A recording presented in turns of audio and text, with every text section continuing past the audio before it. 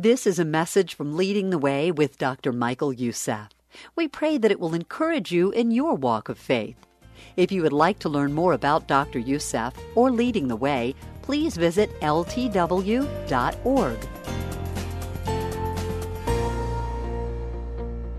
How can a loving God allow evil to exist?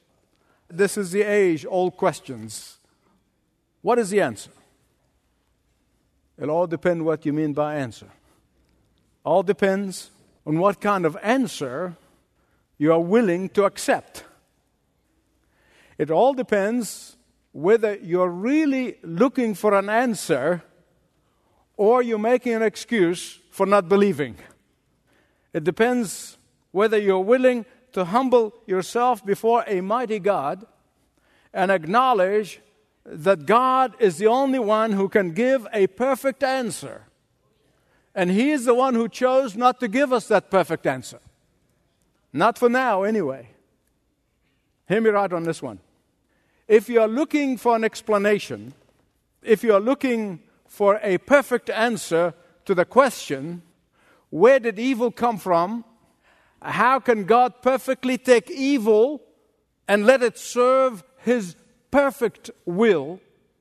Then I can tell you at the outset, I don't have an answer. As a matter of fact, nobody has an answer to that. But if you are looking for an assurance, an encouragement to trust God in the light of evil, I can help you. If you want to be assured that God is all good, all just, all powerful, and all wise, despite of skepticism, then you came to the right place. I can give you some answers. You cannot possibly have lived as long as I have and experienced what I have experienced and seen what I have seen and poured upon the Word of God for as long as I have without having some answers, without learning few things. And that's what I want to share with you. But before I get to this, I need to say to you a couple of important things. First, I never dismiss out of hand the personal pain that sometimes is associated with that question. I never dismiss that. Where is God when I'm hurting? I do not take that lightly, for I have asked that same question myself. And so I treat that with respect. I never dismiss the intensity of the emotions that come from some people who are asking that question. As a matter of fact, when I wrote the book, If God is in Control, Why is My Life Such a Mess? is the story of my life. And the second thing I want to tell you is this. Please try to remove from your mind the notion that God owes you or me an explanation. I know this is very hard. I know. We feel that God owes us an explanation. We're very pragmatic and we feel we're entitled. We're entitled to answers. As somebody said, that we think of God as a cosmic butler who must explain Himself to us as He dutifully serves every whim of our lives. Yet, that is not the God of the Bible. That is not what the Bible teaches. The Word of God tells us that there are some answers to some questions that God chose not to tell us, not to reveal to us. And that's His prerogative. Otherwise, He'll be just another man. He'll be just a man. And I refuse to worship such a weak God who have to explain Himself to me. Furthermore, this is what heaven is all about. You see, we will have an answer to all the questions of life, but only there, when we get to heaven. God will reveal to us everything. For now, we are to trust Him even when we don't have all of the answers. We have to trust Him that He has the best interest at heart. even as I did once. I thought that my best interest was conflicting with what he thought my best interest is. My whole life story, I think, can be summarized under the following rubric. When God does not make sense. He made perfect sense to himself. And that's really the element of faith and trust is all about. I trust him. And I am so thankful that at least for some things, I can look back at my life and I say, he did not make sense, but now I understand a little bit of why he did this. That's a privilege. That's an honor. And I really believe, though, the Bible said that God reveals his secrets to those who fear him. That as you fear the Lord, as you walk with him, as you keep on trusting him, and nearly, for me, it's about almost 50 years, that he began to show me just a little bit of why he did what I thought was senseless at the time. But perhaps there's no greater book about pain and suffering, unfairness, injustice as the book of Job. The book of Job is all about God not making sense to Job and everybody else. Throughout the book, Job looks up to the heavens and he says, why did you do that, God? Why is this, God? Why and why and why? And by the way, there's nothing wrong with asking why. When Jesus hung between heaven and earth, he cried out to the Father, said, why? And at the end of the book, God began to give Job some answers. He began to answer Job by asking questions. Job, who created the heavens and the earth? Job, who is in a position to judge the Creator, God? Job, who knows as much as God or more than God? Job, who knows more than God when it comes to the complexity of the whole universe? Who knows as much or more than God when it comes to the complexity of life around us? Job, who knows more than God about all the universe and the way it operates? Job, who knows all of the past perfectly, all of the present perfectly, and all of the future perfectly? And the answer is no one. Let me talk to the lawyers and judges and those who are involved in the law. Let me just ask you a question. Can an honest judge really render a verdict without all of the evidence present? No, if he's honest. Now, if you want to sit on judgment against God, then you must ask yourself the question, do I have perfect knowledge of the universe? Do I have all of the answers about every question surrounding the universe? Only the legalists and the Pharisees think that they have answers to all the questions. They really do. Man, I have met some of them, and I know that you have too. Let me give you examples. Job's friends. We know the reason why you're suffering, Job. We know why. We know exactly why you're in the fix you're in. We know why you're in the pain you're in. You're a sinner. And what does God do? He looks down from heaven and he said, a bunch of twits.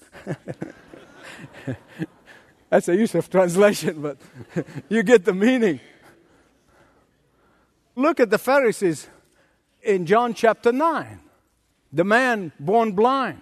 They thought that either he or his parents have sinned. He was born blind. He didn't get a chance to sin. He didn't just do anything. You see, they got the answers. They have all of the answers to all of the questions. Doesn't matter to them. Don't confuse them with the facts. They got the answers. In looking for an answer, be very, very careful.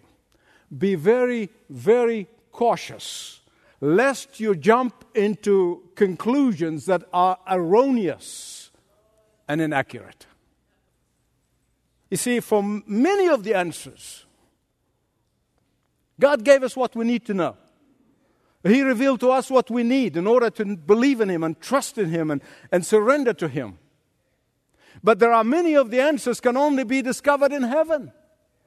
And why do we look forward to heaven if we got all the answers here? And you don't need me to tell you, we are as far from heaven as that possibly can. It's getting worse. But listen, before you put God in the dock and accuse him of unfairness and accuse him of injustice and accuse him of not doing the right thing, look at what he himself did. The perfect, holy, righteous, sinless God took the punishment of sinful, wicked people on himself. Think about this. Is that fair? Is that fair for a sinless, someone who never sinned? None of us can claim that. None of us are guiltless. None of us sinless. But he was. The Son of God, sinless, perfect in every way. Is it fair for him to take the punishment that belongs to us? No. It's not fair at all. In fact, the Bible and the Christian faith is the only faith in the whole universe that addresses the whole question of evil. It addresses how the evil entered into the world through the Garden of Eden. It addresses and it tells us about how that sin left its ugly marks not only on our psyche, but also on the nature and the creation as a whole. It tells us how God dealt with that sin and the consequences of that sin once and for all. It tells us how a loving God provided the only remedy for evil. Not long ago, I read a story about a missionary doctor who was practicing in a hospital in Haiti. And the doctor was puzzled when this man brought his daughter for treatment, and he was particularly puzzled about her name. Something like, and I might not pronouncing it right, Aziz Dentis, which roughly translated, enough teeth. The doctor kept on probing and asking the father questions about the daughter and why he named her enough teeth. And this doctor was astounded when that voodoo worshiper explained to him why. He told him enough teeth means enough suffering, enough death, enough destruction.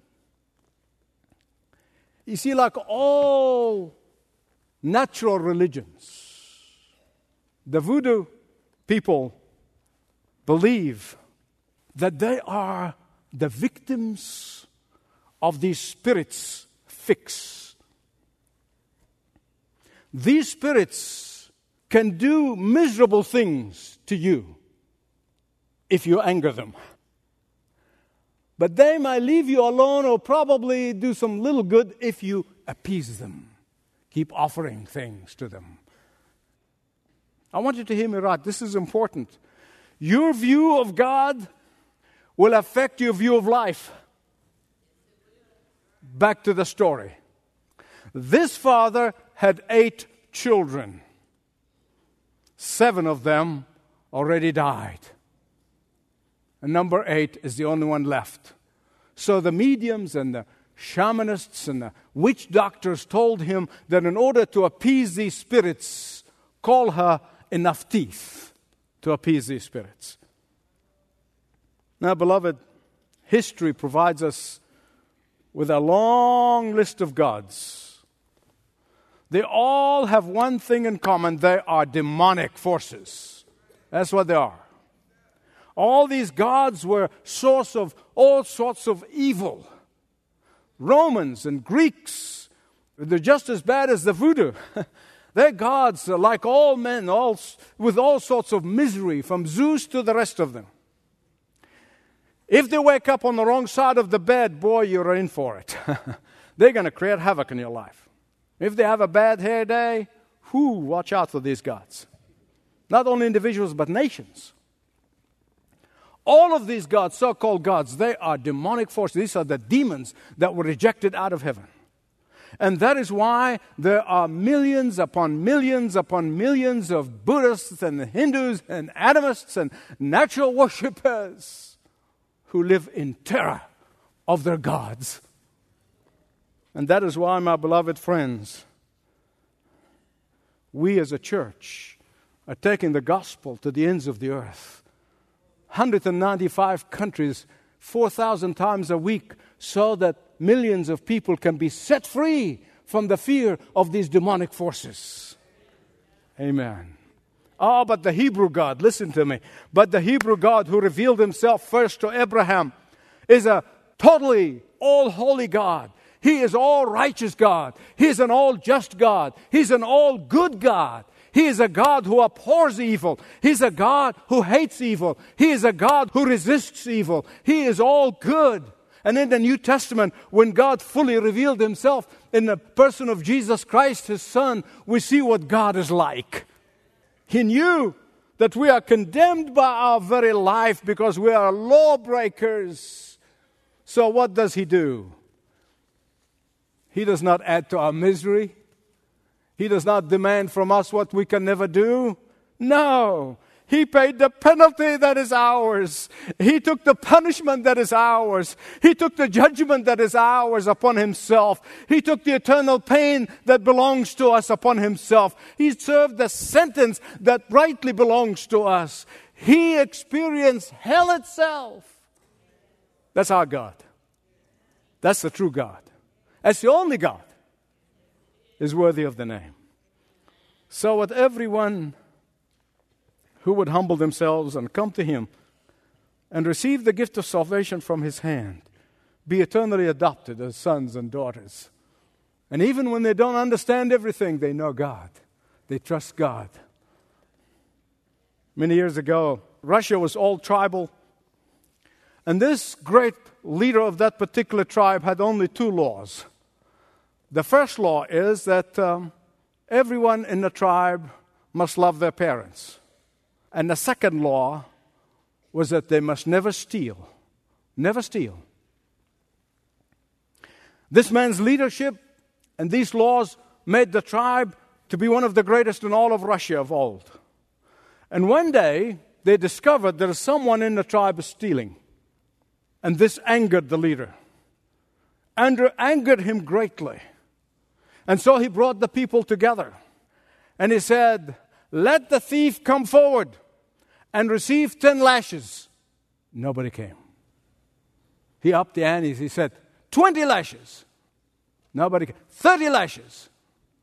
40 lashes. He stopped there because he knew it'd take a strong man to be able to take that many lashes and still be alive. And so he dispersed the crowds, but he sent his men to find the thief. They have to find the thief. Within a week, they found the thief. They brought the thief forward. And the leader looked and gasped when he saw who the thief was. It was no other than his own mother. His own mother. So the guards began to wager among themselves, what this great and wise leader going to do? Would he keep his word and obey the second law and whip his mother? Or will he obey the first law and love his mother and let her go? But if he does that, he has disgraced himself and his own laws that he sought to enforce. But if the crime goes unpunished, everybody will start stealing. And so he gathered the tribe once again. And they brought forward his mother, took off her bare back in order to receive the lashes. And the people said, aha, he's going to whip his own mother. Then just before the whip master brought the whip to bear, the leader strode over to where his mother was as he was tearing his own shirt off.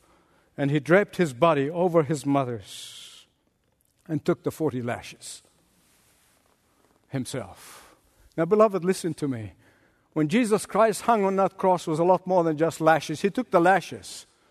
But that separation from God the Father for that moment, like has never happened since eternity, is something we will never comprehend until we get to heaven. But he did this for you, for you and for everyone who would come to him. And he says, you did this for me.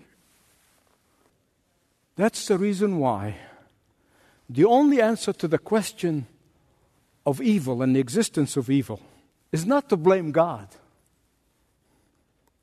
but to allow yourself to receive the new heart and the new spirit and the new set of eyes that he wants to give you as a gift. For when you receive this new heart and the new spirit, a new set of eyes, you'll be able to, at least to a certain degree, begin to comprehend the problem of evil. And you begin to comprehend how our God is a mighty God. You begin to comprehend the truth that's in the Scripture. When you have this new heart and a new spirit, you begin to comprehend that in all things, God works together. In all things, the bad things, the good things. In all things, the tough times and the easy times, the painful things and the pleasant things, the senseless things and the sensible things. In all things, God works together for the good of those who love him.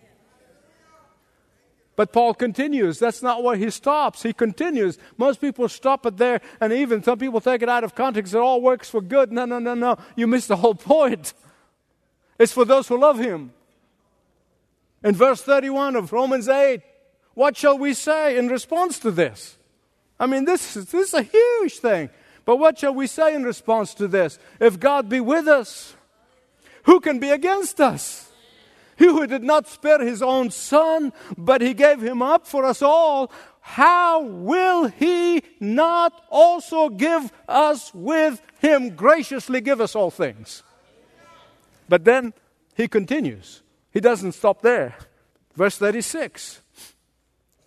For your sake we face death all day long. We are considered as sheep to the slaughter. That was the testimony of the Apostle Paul. That was the suffering that he was going through. But that he says, no. But in all these things, we are more than conquerors through him who loved us. And then he continues, for I am convinced that neither death, nor life, nor angels, nor demons, neither the present, nor the future, nor any powers, neither height, nor depth, nor anything else in the creation will be able to separate us from the love of God that is in Christ Jesus our Lord.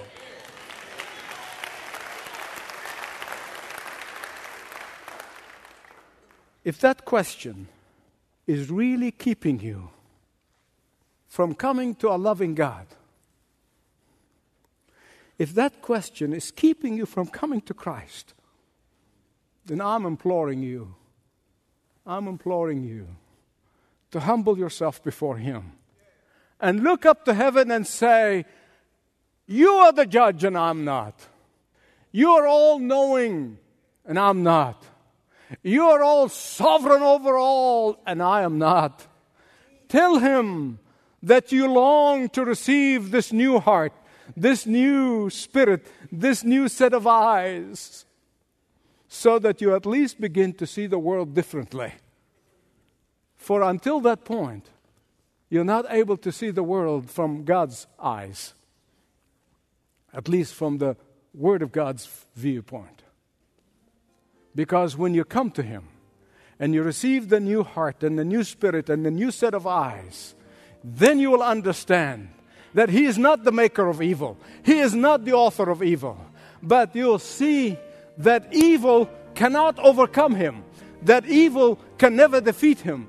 That evil will never thwart his long-term plan and his long-term purpose for you. That you will understand that one day he's going to throw that evil one, who is the author of evil, into the lake of fire. And that for all those who loved him, all those who trusted him when they did not understand, will rejoice forever and ever with him in heaven. Amen.